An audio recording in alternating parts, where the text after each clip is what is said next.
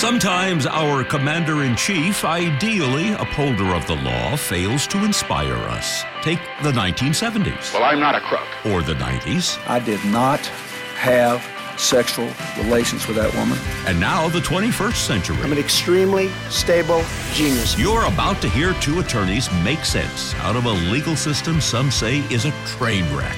Here are Royal Oakes and Connor Oakes. This is Too Many Lawyers. Welcome to Too Many Lawyers. I'm Royal Oakes. And I'm Connor Oakes. My goodness, Connor, we always say this, but this is kind of a gigantic week in the news. You got Joe Biden grappling with the issue of the black vote. You got General Flynn, hope springs eternal. Maybe his plea deal will be okay after all. Yeah, what whiplash he's suffering from. Poor guy. Yeah. Poor Russian spy. And Becky copped a plea. I was so happy to see that. Better late than never. Mm-hmm. And folks are saying this stimulus, all this money, it's actually discouraging the recovery in some way. Nonsense, gibberish, hoo-ha, hogwash, etc. Hey, we've had a lot of fun talking about my brushes with fame in the last few episodes, and I thought I'd share one more. We've talked about my viewing of Jeff Goldblum at JFK. That was really life-changing. It's a classic story. For me. I doubt that it changed his mind too much. Probably not. Yeah, we talked last week about Mark Harmon and I were besties back at UCLA in the 70s, and we were teammates on a speech project. That was a lot of fun. Yeah. So it occurred to me I really ought to tell about my close encounter with Mike Marshall, who was a big baseball player for the Dodgers, right fielder, first baseman years ago. And the deal is this. And I think you've heard this family story, Connor, but maybe others haven't. So I think most people in the world have, so. Possibly. So my mom, your grandmother, was driving her car down the street one day about a half a block from her house when all of a sudden comes barreling out of Mike Marshall's driveway, Mike Marshall's wife's car, and just slams into Grandma's car. Fortunately, nobody's hurt. Just a little, goodness. A little bit of a T-bone. Poor Grandma. Concept, yeah. Well, when you're 90-ish, shakes you up a little bit. It does. And still driving. Very impressive. Yeah, well, more impressively that day than Mrs. Marshall, because Mrs. Marshall acknowledged that she was kind of sort of at fault. So they handle it. They fix it. No problem. The car is fixed and so on. Fast forward 2 weeks, and we're there in McDonald's, about a mile from our house. We're enjoying our Happy Meals. And your mom, Lauren, and I are there. Maybe you were there. I don't recall if you were there. Okay, maybe your sisters were there. And what does Lauren do? But she spies Mike Marshall 2 Happy Meals away. Oh, wow. And she says to me, I'm going to go up to him. I'm going to say, this is so good that it worked out. No hard feelings, the thing with your wife and my mother-in-law. And I said, honey, maybe not. Maybe you see that he doesn't want to interact with the normals. Yeah. Mike Marshall's big star. It wasn't Lou Gehrig. Right. But he's still a Dodger. Yeah, big time guy. And I said, no. She says, no, I really want to do it. I think it'll be nice. She's a neighbor and so on. I say, I have a bad feeling. I just don't think he doesn't want to interact like this. She says, yeah, well, as usual, I'm going to ignore what you say. Off she goes. That's called marriage, yes. Barrels past a bunch of fries and strawberry shakes and shows up and elbows a child in the face. I can see her about 20 feet away and they're having a conversation and nobody's breaking out into smiles. It seems a little serious. A little tense. Yeah, it's kind of like, when the doctor comes out of the operating suite to the waiting room to tell the family how things are. It had that kind of a vibe. Not a good vibe. Only without the high fives over everything's going to be fine. So Lauren trudges back toward me a little later. How did it go, honey? And she says, his wife hadn't told him about the accident. Oh!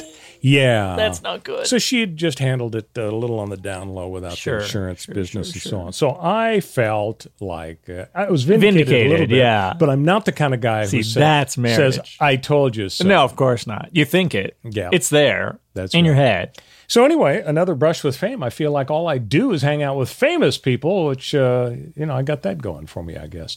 What we also have going for us as a nation, which is a little unhappy, Connor, polarization seems alive and well. I thought maybe everybody would be brought together, pull on the same oars, get rid of pandemic. No. Not so much. Nancy Pelosi had altogether too much fun within the last week, calling the president a tubby guy. She called him morbidly obese. Right. Now, them's fighting words. Oh, yeah, very. So, in a way, I guess she's justified. He's taken this chloroquine. That was the context, hydroxychloroquine. Someone asked her about the fact that the president had said in a press conference that he was taking hydroxychloroquine, and she said, yeah, I think that's putting her MD hat on. Correct, yeah. I think it's a bad idea. He's got risk factors, i.e. he's morbidly obese, and not in so many words, but she literally said the words morbidly obese. And of course, that's relevant to that because obesity is one of the risk factors that makes it more dangerous for someone to be taking a heart-stressing malaria drug, hydroxychloroquine. But let's face it, she must have had too much fun. Oh, loved it. I'm sure she loved every second. And the internet loved it. Of course, they blow up. They start talking about how great, Nancy Pelosi is for saying this about Trump. That's where I'm headed with the internet. I noticed on Twitter somebody named Sarah Gonzalez.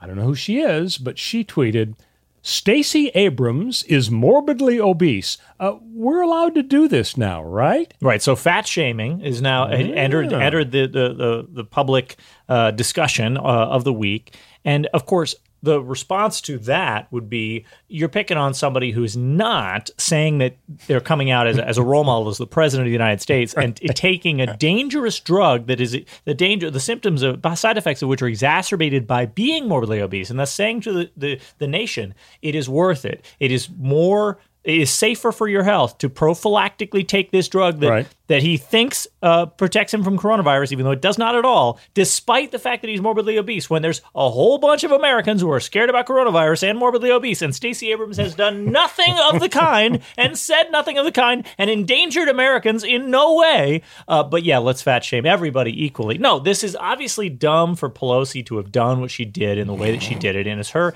failing to maintain a professional air and atmosphere and giving in to her anger and hatred and desire to jab at Trump. But had she worded it more carefully, would have been 100% in the right to say, look, nobody should be recommending we take this dangerous drug without considering the side effects and not under the supervision of a professional, a doctor. In addition, there are runs on this drug leading to people who actually have lupus and other conditions and are unable to get the drug that they take for their condition because people are desperate to get it prophylactically to help themselves in a way that won't actually help themselves.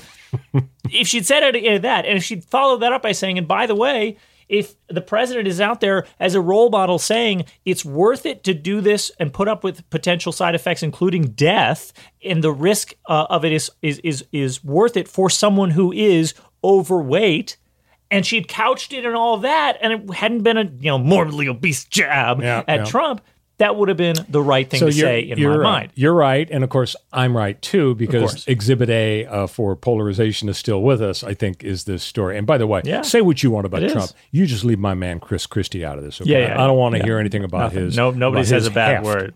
So Exhibit B in the unpleasant case of polarization is still here is a story about Stephen Miller. Now, Stephen Miller is an advisor to President Trump. Oh, yeah, the white supremacist. He's very controversial among progressives. And I guess I didn't have to say that because a progressive just declared that he's basically Hitler. But let's just put it that way. He's a presidential advisor who's controversial. Now we go to the feminist website Jezebel. Jezebel is very progressive. Several days ago, Jezebel posted a story titled, quote, I will personally be thrilled if Stephen Miller dies of COVID-19. Now, I think this is further proof for my thesis that, doggone it, we just haven't conquered the problem of polarization. So, as I understand the story was an attempt to deal with the... Oh, we have to look at the context? Was it tongue-in-cheek? There's not a lot of context. No. I mean, you could say it's tongue-in-cheek, but the title is what it is, right? How could that be out of context? What she's saying is that Stephen Miller has, by his advice and his policies, contributed to people being put at risk of COVID-19, and he's also, she thinks, a bad dude, and so the government would be better off without him. But to wish death on someone, that's kind of over the top. Well, yeah, it is. But I'm still checking. The question is, how do you write an article that tries to draw the touchy, close distinction between wishing death on someone versus being personally thrilled if someone dies. I would say, are they different? Really? I would say the way you do that is use your words. Yeah. I mean, that's the premise of the article, is that I don't want anybody to die, but I'd be happy if he did. And I mean, do we need that article? Does that make our country stronger, happier, better, healthier? Like, why? I'm bummed out because my search function on my computer is broken, Connor, because in the last week I've been searching for the progressive Jezebel apology for that guy, and it's not popping up, and I'm sure it's there. I just can't get it. Final thing I wanted to get into before we go to the top story is I noticed the New York Times had a big editorial today, Sunday morning. We're doing this on Sunday, Memorial Day weekend. And the editorial essentially says that military bases are racist because they're named after a bunch of racist guys who were Confederate Army officers who were all up for slavery and so on. And the title is, Why Does the U.S. Military Celebrate White Supremacy? Now, I'm prepared to give the New York Times the benefit of the doubt and assume that this is a fact, that this happens, that it's a bad fact, that we ought to do something about it. I'm prepared to accept that. I guess my problem, Connor, is why would they choose Memorial Day weekend to run this particular editorial? I mean, why choose to attack the military now when maybe the total focus this weekend should be thank you for your service, for your sacrifice? I mean, that's the whole idea of Memorial Day, is we are remembering the women and the men who died or were horribly maimed, the ultimate sacrifice for freedom in all of the wars over the last 300 years and so on. We don't really spend a lot of time thinking about that, and you'd think that maybe this weekend we really should focus on it. And I think that kind of took away from it. I mean, in a way, I don't see it as taking away from our ability to recognize the sacrifices made by people in the armed forces. It doesn't prevent it. The people in the armed forces are, many of them are persons of color and affected by racism, and to acknowledge that and say, look, at this time when we're all focusing on people of color, focusing on people in the armed forces, how about we think about the people of color in the armed forces who have to deal with the fact that there's racism in our society? Yeah, absolutely. Yeah. And I started out saying I'm willing to accept the total legitimacy of the argument. Again, though, the focus, I know it's putting crazy. It on this weekend. I know it's crazy, but here's where my mind went. On Fox News, Jesse Waters has a show. He used to be one of O'Reilly's producers. Now has his own show. And he's on They said you're too evil for O'Reilly. We need to give you your own show. So here's what he's done over the last several years. Which is impressive. It's hard to be that evil. He goes to the beach on Memorial Day weekend, and he goes up to gorgeous women in bikinis, and he starts asking them questions about U.S. history, and in particular, Memorial Day. And of course, the ones that make the highlights reel on the show, the answers. These gorgeous women, they are asked, what are we acknowledging, remembering this Memorial Day? And they've got crickets. They've got no idea. And then he goes in and he sticks the knife in and he turns it. Well, okay, the Revolutionary War. Who did we fight in the Revolutionary War? China? What about World War II? What century? They have no idea the century. And then who fought in the Civil War? I don't know, El Salvador, the North, and they couldn't complete the sentence. That's rough. Okay? That's rough. We were fighting against England in the Civil War. Yeah. So to me, the New York Times, they're the intellectual versions of Jesse Waters' Bikini Girls, because just as the girls can't focus on what Memorial Day is all about because they don't know, the New York Times doesn't have that excuse. They know darn well what it's about. Interesting analogy. Yeah, I think a lot of times might be a stretch. do analogize the New York Times with Jesse Waters' Bikini Girls. Yeah, all the time comes out, but I still think it's a stretch. Biden says, if you're having trouble deciding whether to vote for Trump or Biden, then you ain't black. Yeah. We are going to talk about that when we return on Too Many Lawyers. I'm Chris Hahn, the Aggressive Progressive. Check out a new episode of the Aggressive Progressive podcast every Tuesday. The election is heating up just as the year is winding down. Stick with me. I'll tell you the truth as I see it. Download the Aggressive Progressive on Pandora or wherever you get your podcasts. Are you in search of deeper meaning in your life? Longing to manifest your true desires and unlock your full potential? Look no further than Portal Místico Podcast, your gateway to treasure trove of transformative tools, enlightening interviews, and enriching content. I'm your host, Elena Maggio, and it's my heartfelt desire to guide you on this extraordinary journey of self-discovery. And with every episode, I'm passionate about sharing and introducing you to new topics in self-development, metaphysics, astrology, the law of attraction, numerology, interviews that will eliminate your path and fuel your own personal growth. This podcast is your wellspring of inspiration dedicated to help you uncover your purpose with unwavering passion. Together, we'll dive deep into the fascinating topics and explore endless possibilities. Listen to Portal Místico on Pandora, Apple Podcast, or your favorite platform.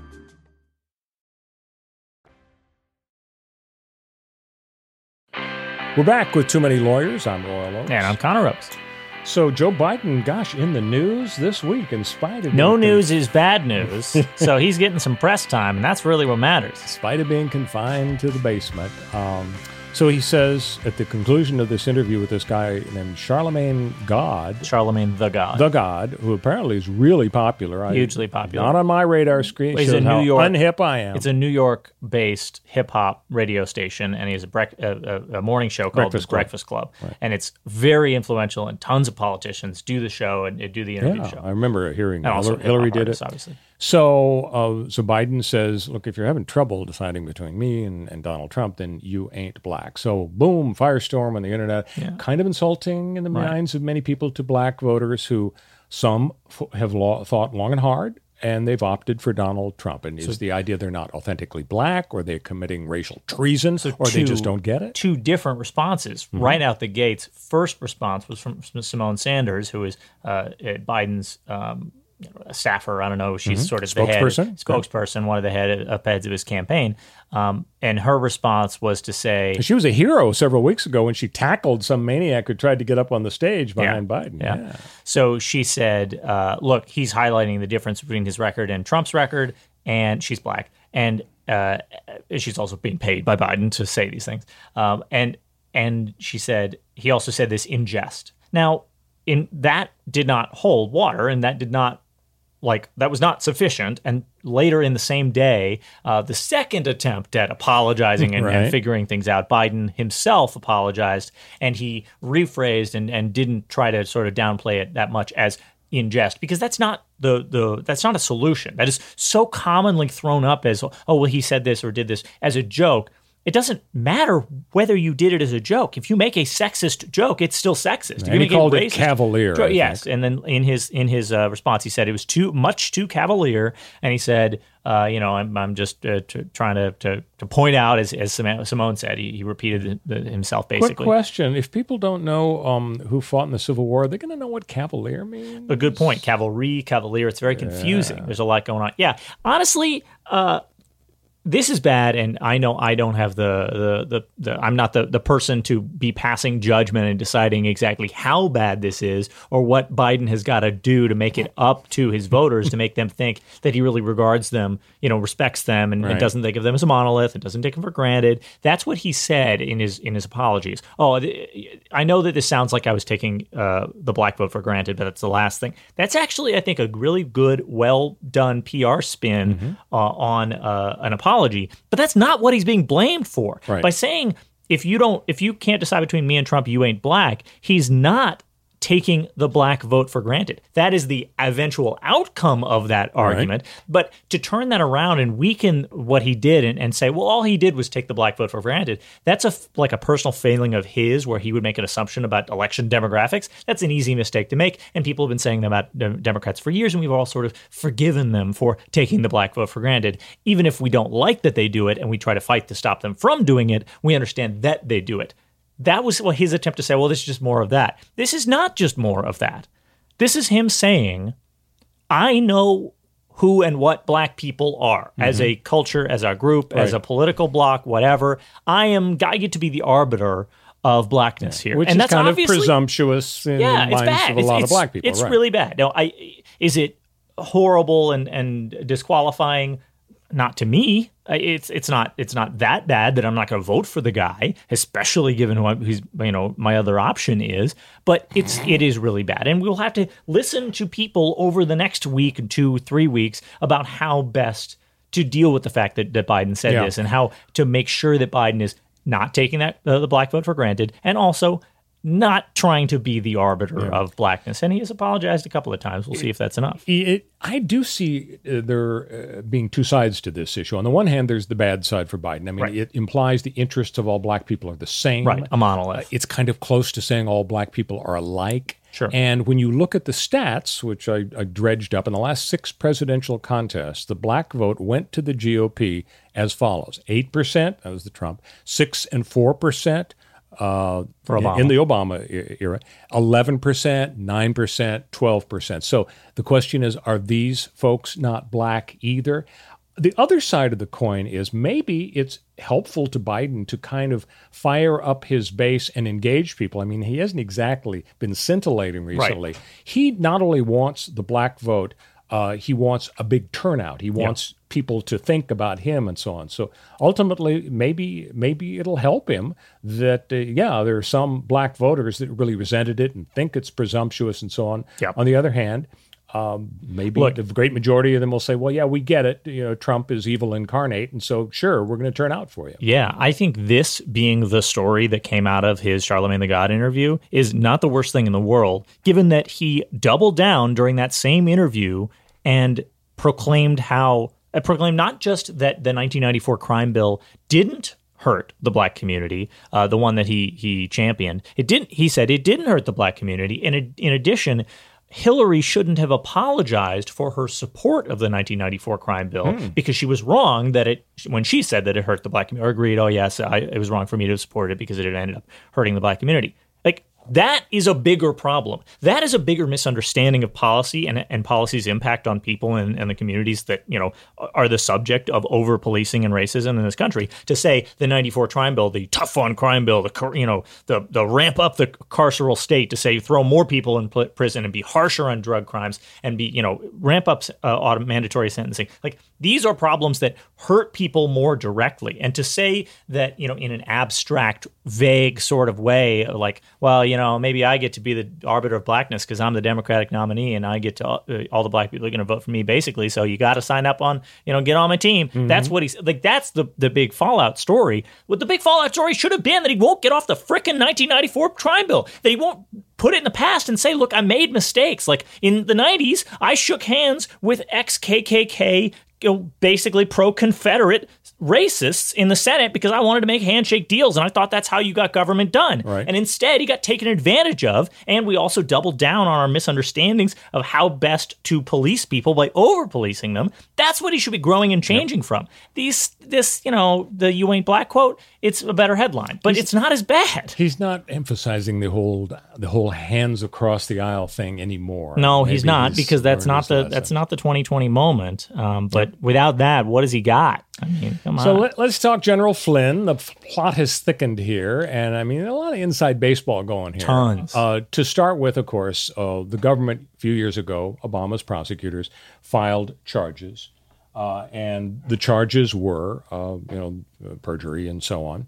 Now, a week or two ago, the government, Trump's folks say, well, never mind, please dismiss the case. The judge says, not so fast. Let me get input from a retired judge. And he picks a retired judge who had just penned an anti-Trump and anti-Flynn op-ed piece in the Washington Post the week before. Right. So now this retired judge is supposed to give input from a few months down the road, all these amicus curiae briefs. And 2 or 3 days ago, Flynn goes up to the Court of Appeals and he says, please dismiss this case. Tell the judge what to do. So here's the twist. In response, the appeals court just 2 days ago has ordered the judge, the real judge, and not the retired one, to file a brief by May 31, which is a Sunday no less, explaining why he, the real judge, shouldn't dismiss the case as Flynn asked for. Now, this is probably a good sign for Judge yes. Flynn. The inside baseball angle, Connor, is that this 3-judge panel that made this order, 2 of the 3 judges were Republican appointees. Mm-hmm. If the government wants to, that is, if the judge wants to, who's trying to look into whether to hold Flynn's feet to the fire, he may ask for the full Circuit Court of Appeals, all 20 of them, to pick at random a dozen or so judges, which might come out with a very different result than the 3-judge panel. And of course, eventually, whoever loses at the D.C. Circuit, they are entitled to go up to the U.S. Supreme Court and try to interest them. You think Flynn's got a good shot now at the D.C. Circuit coming to his rescue? Who knows? It certainly looks much better for him. But as I said earlier, it's whiplash, right? It's back and forth. This guy was screwed, completely screwed, right? He lied to the FBI multiple times about multiple subjects across these interviews that he did with them. He voluntarily said, I'm going to go talk to the FBI and I'm going to tell them about the communications that I had with foreign governments and what I did, what conversations I had and what I told those foreign governments to do. The big one and the most important one was the connection with the Russian sanctions that were put into place by the Obama administration. And Russia was considering, should we strike back with retaliatory sanctions against the U.S.? And Flynn went to the Russians, then talked to the Russians and said, during the 24-day period that he was working for Trump, he said, you guys should not levy sanctions back on the United States. Right. Wink, wink, nudge, nudge. You don't have to do that. This is, of course, the big signal that as soon as Trump comes into office, he will get rid of those sanctions. So you please don't retaliate against the United States because you don't have to. We're going to be friends in just a couple of days. Kind of a similar signal to when Obama said to the Russian guy, and he didn't know the mic was open, I'm going to have more flexibility after the election, so let's chat after that. So, that's the GOP response. So this is Flynn understood that by admitting that he had done this, he would have been undermining American foreign policy. Right. The power of the sanctions is that, they could be indefinite. They could last for a long time. They might stick around. Sounds like a Logan Act violation to me. Yeah, if they only last for a month, then no one gives a crap. It's fine. It'll be fine. So that is what Flynn knew he wasn't allowed to have been doing. So then to the FBI, he tells them, no, I never did that. I never advocated for Russia to not levy sanctions back on the U.S., which is weird. Like, why would we care if he's saying don't sanction the U.S., right? That would be good for us. No, because of the fact that what that really meant is code for Trump's about to get rid of the Russian sanctions. It was a bad thing for So you can understand why the judge would be unhappy with him for doing this. Then he pleads guilty. Later, they catch him in that lie. They got the transcript of the calls because every frickin' foreign government was listening to these calls, basically. And so having lied to the FBI, you've now got a compromised guy. This guy can be blackmailed because the Russians know that he lied to the FBI, and they can make that public if Flynn doesn't do what they want. So he's very, very vulnerable to blackmail. So he then gets caught in this lie. He then pleads guilty, and he stands up in court, and he says all the things you do when you stand up in court, which is under oath, I did it. And you say, I'm doing this of my own, volition, and I'm doing it under advice of counsel, and I don't want any more time to have a lawyer look at it, and I've read everything, and I know exactly what the implications are of what I'm saying, blah, blah, blah, blah. And he takes this plea deal. And then the prosecutors in this case had this incredible, unprecedented move that no one's ever seen, where they said, well, we've got this guy dead to rights, and he's already pled. And at this point, we're going to exercise prosecutorial discretion because we're Bill Barr's DOJ to dismiss the case that we've already won and get rid of these charges, which, of course, Flynn is now on board with. And that's what brought up the judge, considering was this perjury for him to be saying under oath, I did it, when he now is saying that he didn't. In a declaration also under oath that he didn't do it. Well, we're going to know by May 31 what the response by the judge is. I think he's going to get a lawyer. When we come back, we're going to reveal the fact that the social media response to me when I posted something about this story was that I am a Trump-tard cultist. No. Yes, we're going to explain that in great detail detail when we come back. But meantime, Connor's going to explain to you how you can subscribe and rate us. So if you get your podcast on iTunes, then built into the iTunes app, you can just rate the podcast as you see it. Just leave a review. It's a star thing. And then you can also leave a typed out review. Connor has a wonderful voice, the dulcet tones. It's beautiful. I listen to it to go to bed at night. It's like ASMR, blah, blah, blah. Royal's good too. So you leave whatever you want in there, and just having reviews on iTunes would be fantastic. Of course, every review helps a lot. And if you get it on any other podcast platform, they also have review systems. And, it's just click that 4 or 5 stars, whatever you maybe 4.5 stars, whatever you feel like we are. Or 5.5. And we're providing for you. So, yeah, that would be very helpful.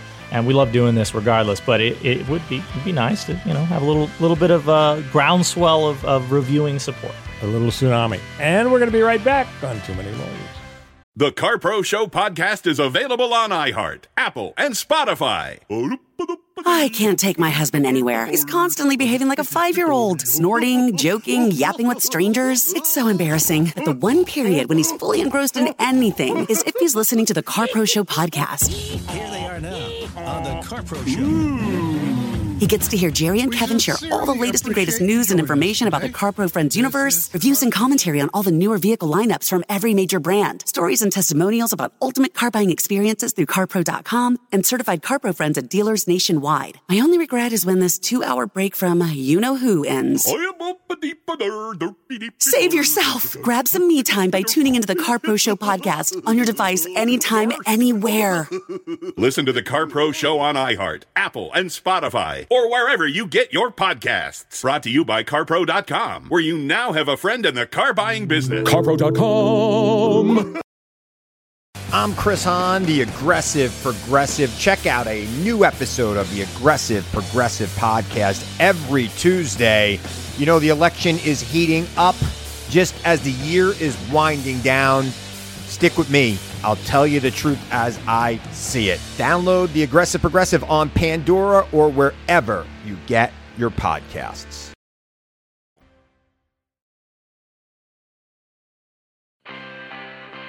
This is Too Many Lawyers. I'm Royal Oakes. And I'm Connor Oakes. All right, so I went on social media, Connor, about this Flynn thing, Yeah. and I made a point of the fact that this retired judge who was just hired by the real judge, Right.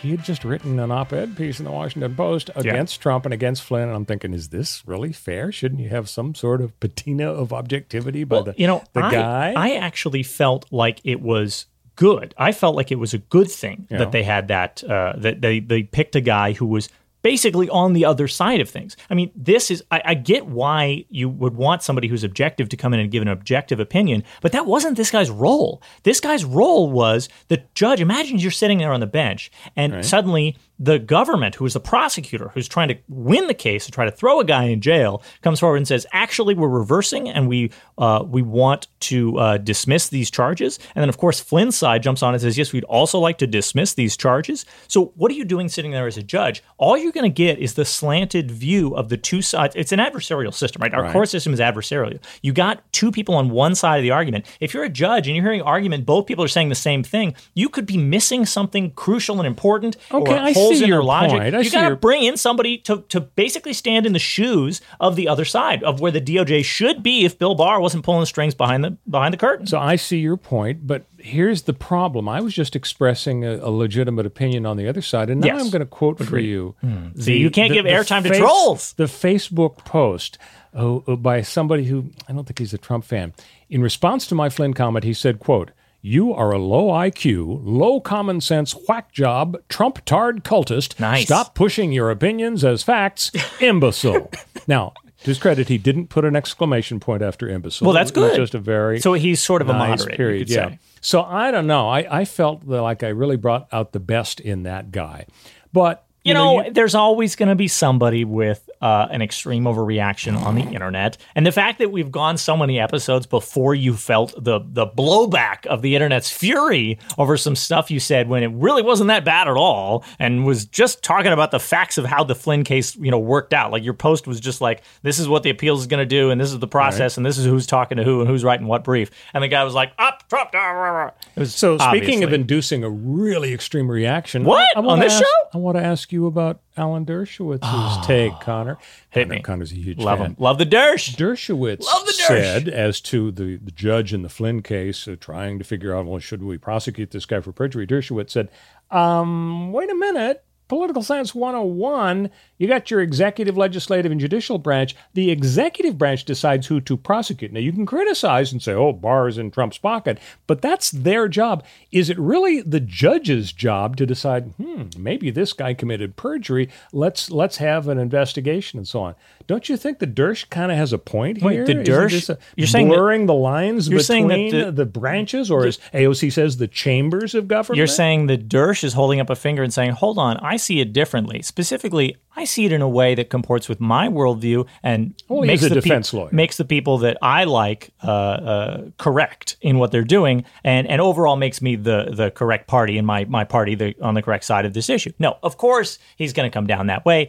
Dershowitz is, I think, wrong in his understanding of prosecutorial discretion. Prosecutorial discretion is a tool to get another layer of decision making in there to make sure that we're not prosecuting cases where we cannot meet the burden of proof, where we cannot find that somebody is guilty beyond a reasonable doubt. It's a good thing that prosecutors have the power to say, look, overzealous cops who would love charges to be brought, or look, whoever else is pushing for this to happen. I'm the prosecutor here. I'm the one with my hands on the steering wheel. And I'm going to say, I don't think we can go forward with this one. And whether we use the fact that we just sort of pressure them on moral grounds, like, hey, it's not the right thing to do to push guilty or innocent people into prison, or the fact that prosecutors' careers are kind of based on how many convictions they get and a percentage of their hit rate. So if you tie that to their success rate, then it's more likely that they'll back off of a case where they might think they'll lose.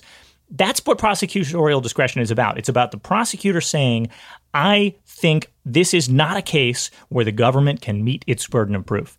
That is not what happened in this case with Flynn. The government already met its burden of proof. The government got in hand the under oath confession when he confessed and said, I did it. I'm going to take this plea deal. It's done and won. There's nothing left to do but allow the judge to sentence him. And now the judge is the one sitting there with his hand on the steering wheels, deciding on the sentencing, and the DOJ goes, oh, we'd like to back this process up. Can we roll it back, please, to the part before we had to meet our burden of proof? And at that point, dismiss the charges using this idea of prosecutorial discretion. And the judge, I think, properly is saying, you missed your chance. We're not at that stage of the process. That's not what prosecutorial discretion is for. Do you think it's analogous, the judge saying, hey, let's look into perjury, to a judge having the power in his courtroom when somebody acts up and lies or behaves improperly to say, well, I'm holding you in contempt of court? And so in that sense, I guess he's acting as judge, jury, prosecutor, executioner, all rolled into one. Yeah. Perjury is, in a way, a special crime in that way, and that it's connected to being held in contempt because it's something that is done in front of the judge. So the judge has the judge is the witness to perjury, right? You don't need to bring in when you're getting somebody for perjury. Well, he might be. I mean, there might be all sorts of extraneous evidence that would contribute to the perjury charge in other cases, he doesn't have personal knowledge of. Absolutely true. And in other cases, that would come up all the time. In this case, we specifically have both halves of the perjury happening, the one lie and then the other lie right in front of the judge. And if those two are, as a matter of just fact and logic, incongruous and impossible to reconcile, then the judge gets to be judge, jury, and because he's sentencing, executioner. He gets to decide that this happened. And so in that way, it is a special kind of crime, you're right, connected to his power to hold people in contempt, literally connected legally to that power. Let's talk about Lori Loughlin. Big week for her. Poor Lori. Didn't she play Tom Sawyer's aunt in that Mark Twain story? I think I missed that one. Oh, no. I'm mixing it up. That was Aunt Polly. Family. That was Aunt Polly. She's list. Aunt Becky. Oh, okay. Why in the world did it take her over a year to plead guilty to get her deal? I mean, was it worth going through a year of hell and millions in legal fees just to wind up cutting a deal basically you could have had long ago? Yeah. I mean, Felicity Huffman took her 2-week sentence that she served 11 days of, and then out she went. Wow. And that nightmare has been in her rearview mirror for months. Did Lori Loughlin really think that her lawyers were going to ride to glory and maybe win a jury verdict, all the time risking a conviction, a 20-year sentence, all of their money, just so what? If she wins, just so the public could react by saying, oh, Lori won, that's because she's rich and had a fancy lawyer. Yeah. But everybody knows she cheated to get into USC. That is what they would have said. So she got 2 months. Her husband gets 5 months. She's going to pay $150,000. He's going to pay $250,000. Put it together, and both of it's smaller than the $500,000 they gave to USC. Yeah. She gets 100 hours of community service. He gets 250. It sounds to me kind of like he was a skosh guiltier than Lori was. But I guess she's more famous, so that's what's in the headlines. No, you're right. This is something she definitely should have taken a plea to previously, and given, especially since she almost certainly did it. Like, there's no real argument that she didn't. The argument is just that this sort of treatment is kind of over, like that they're getting really harsh treatment, or that what they did shouldn't really be a crime, or we know so many people do it, or whatever else, however you want to, describe it. We don't really know exactly what the parameters of the case against him were. We had a general notion that, okay, this guy Rick Singer's talking to a bunch of rich people, and he says to them kind of two things. One, you know how this works. Rockefeller paid $500 million, and guess what? Everybody named Rockefeller gets into the colleges. Yes. No illegality. That's just the way the world works. And frankly, most people don't have a problem with it, because the $500 million by Rockefeller helps a lot of folks who have money trouble, and it really pumps up the educational system. Right. And that's how the world works. So you're going to donate a lot of money. We're going to get you get the kid in. Then you go to the other extreme of they've got wiretaps. The FBI had Singer make phone calls to folks in which he had conversations along the lines of, well, of course you realize this is terribly illegal and it's a bribe, and but you're willing to do it, right? Yes, Rick, we already talked about it. Yeah. So the question is, did the government have smoking gun evidence like that against Lori? Or was it more the first, where he was just saying, well, it's a little sketchy, but there's a back door and a front door. We don't really know. But, I mean, let's face it, it would be a roll of the dice. And I think irresponsible for her lawyers to have given her false hope that, this is going to work out great. You pay me $3 million. Well, that's the real question. Is it false hope? Because this is America, right? Now, you are the person maybe most qualified in the country to talk about how celebrities get unequal treatment under the law, and how the media, portrays them in doing so, right? Your experience from everything from O.J. Simpson forward will tell you'll be able to speak to the fact that sometimes the guilty guy gets away, right? But of course you never know how it's going to cut. Sometimes the guilty guy goes free because he is a celebrity. Right. The jury loves him, the fancy Michael lawyers. Jackson. Sometimes he gets hit harder because people resent the fact that, he had all this fame and all this money, and yet still he ripped us off or he committed the crime. So you never know how it's going to play out. So what you're saying is you should have been her lawyer. You should have been a consultant on this case. You would have been able to give them both sides of that coin and say, are you going to be a Phil Spector, or are you going to be an O.J. Simpson? And how do we get there either way? Lori, call us for your next huge legal problem. Could have made big bucks. Call Royal. I don't know if I call me. I don't know crap about this stuff. No. We're a team on this. Well, we've about run out of time, Connor, but I do want to let folks know that we've got a special feature. Every once in a while, we have the Bunker Diaries right after the podcast in Maine. And so in just a moment, please stick around, because I'm going to provide the Bunker Diaries, my take on 3 big stories this week. But this has been a pleasure, Connor, as always. And we're going to hope you listen to us next week as well here on Too Many Lawyers. Have a great week. I'm Royal Oakes, and this is the Bunker Diaries. Strippers get stimulated. We've heard Nevada brothels are getting the green light for red light small business emergency loans. And now shuttered strip clubs are getting help as well. Some clubs are moving outdoors, with drive-by customers taking in the show. There's the embarrassment factor. Hey, isn't that Bert's Buick in the line? But a pandemic requires creativity. Traffic-free streets? I'm not the sharpest tool in the shed, so somebody's going to have to explain this to me. LA County wants to close some streets to cars, turning them into pedestrian-only areas. But if social distancing is the thing, isn't it safer for folks to be entombed in Priuses and Panteras than meandering around sneezing on each other? The county says it wants folks to gradually go outside, and they can toss the Frisbee more easily if no cars are nearby. And let's all read from the book of Stormy Daniels. Zoom seems to be challenging Amazon for world dominance, but stories of glitches crop up. This week saw an awkward insertion of what was called traumatizing pornography into a Zoom Bible study class. It seems a misguided hacker interrupted the lesson with a montage of folks engaged in hardcore sex acts. Perhaps they were visual aids depicting sin. The offended faithful have filed a class action lawsuit against Zoom in San Francisco. This follows a Texas suit claiming Zoom allowed uninvited men to observe a dance instructor's pole dancing classes. I'm Royal Oakes with the Bunker Diary.